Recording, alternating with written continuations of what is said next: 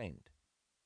He died in a freak hunting accident, Bloomberg mentioned, before citing the list of companies he had owned, another broken family remarkable for their garland of zeros, the 0.0000001%. Money can turn into everything, but we can only turn into ourselves. I met Ben Wiley in the aftermath of the 2008 market crash, as the value of the world seemed to have lowered forever, and crisis as a term was beginning to lose its ancient meaning, smoothing into an ordinary condition. I met him once, although I had known him, or believed that I had known him, my entire life. The Wileys own a cottage near North Lake, a town in northern Alberta, brimming with quiet judgment and rude health, and stuck economically between lumbering and resorts, as if it can't quite make up its mind whether to frolic in the wilderness or to hack it to smithereens.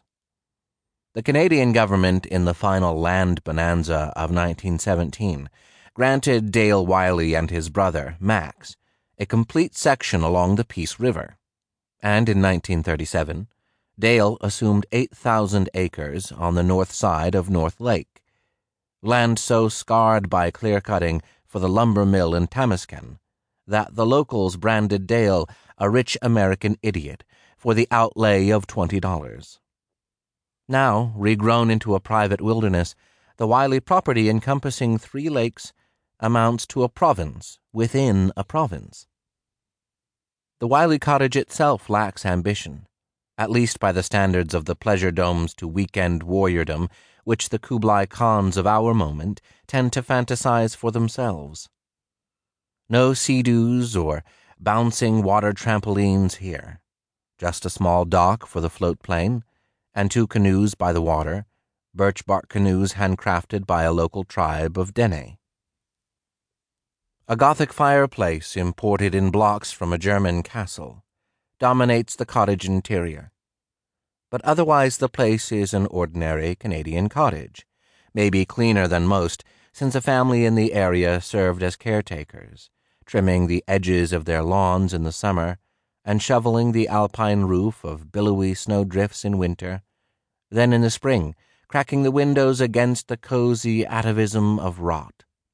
For these infrequent services, the local family, the Cabots, earned several $1,000s a year, even if, that year, the Wileys never bothered to open the place.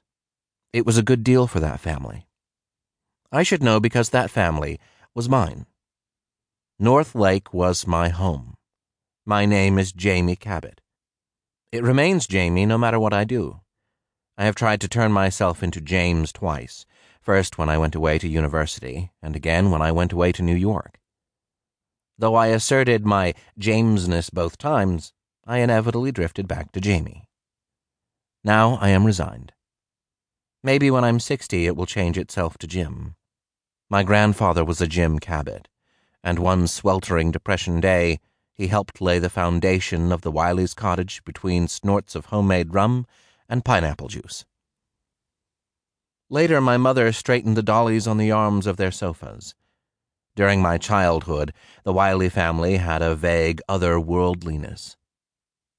I recall, as one of my earliest memories, their floater plane circling overhead in a delicate maple seed half-helix, and then skipping like a stone over the drab lake water.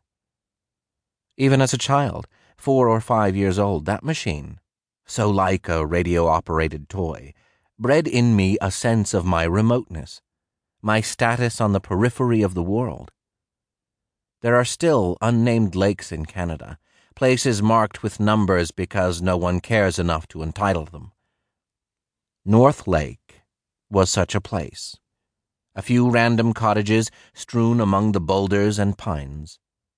Looking up into the pure, overbearing sky at the elegant descending curve of the Wiley biplane, I knew I came from the north. The nothingness. The irrelevant truth. As an adolescent, when my allowance hinged on how neatly I mowed their lawn, the Wileys were a chore.